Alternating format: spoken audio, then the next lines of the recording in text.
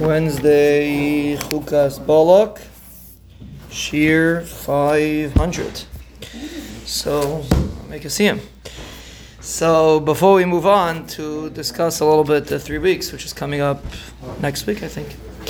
Just to wrap up this chiluk of carrying that we're holding, there's still another aspect, jewelry, that aspect Be'ez Hashem we'll get to.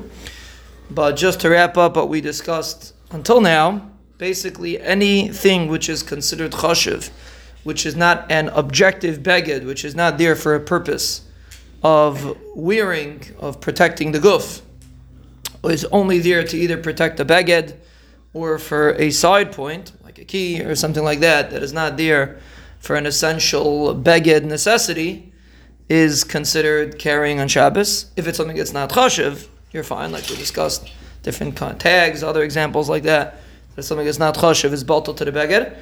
But anything which is chashiv, and it's there for a purpose, but not a not a wearing beged protecting the body purpose, but rather it's there to either protect the beged or to have another purpose.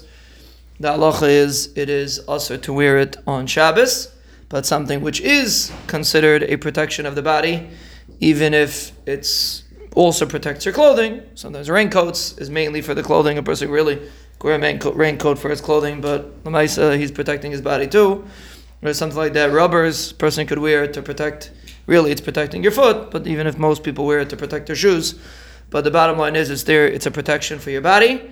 That is not considered that's considered a balbush. That's not considered carrying, and that would be mutter on Shabbos. That is a general rule, and then we have to apply in every scenario that we're in what is considered a beged, something that's useful for the body, and what is considered just a random thing that you're wearing, which would be considered carrying.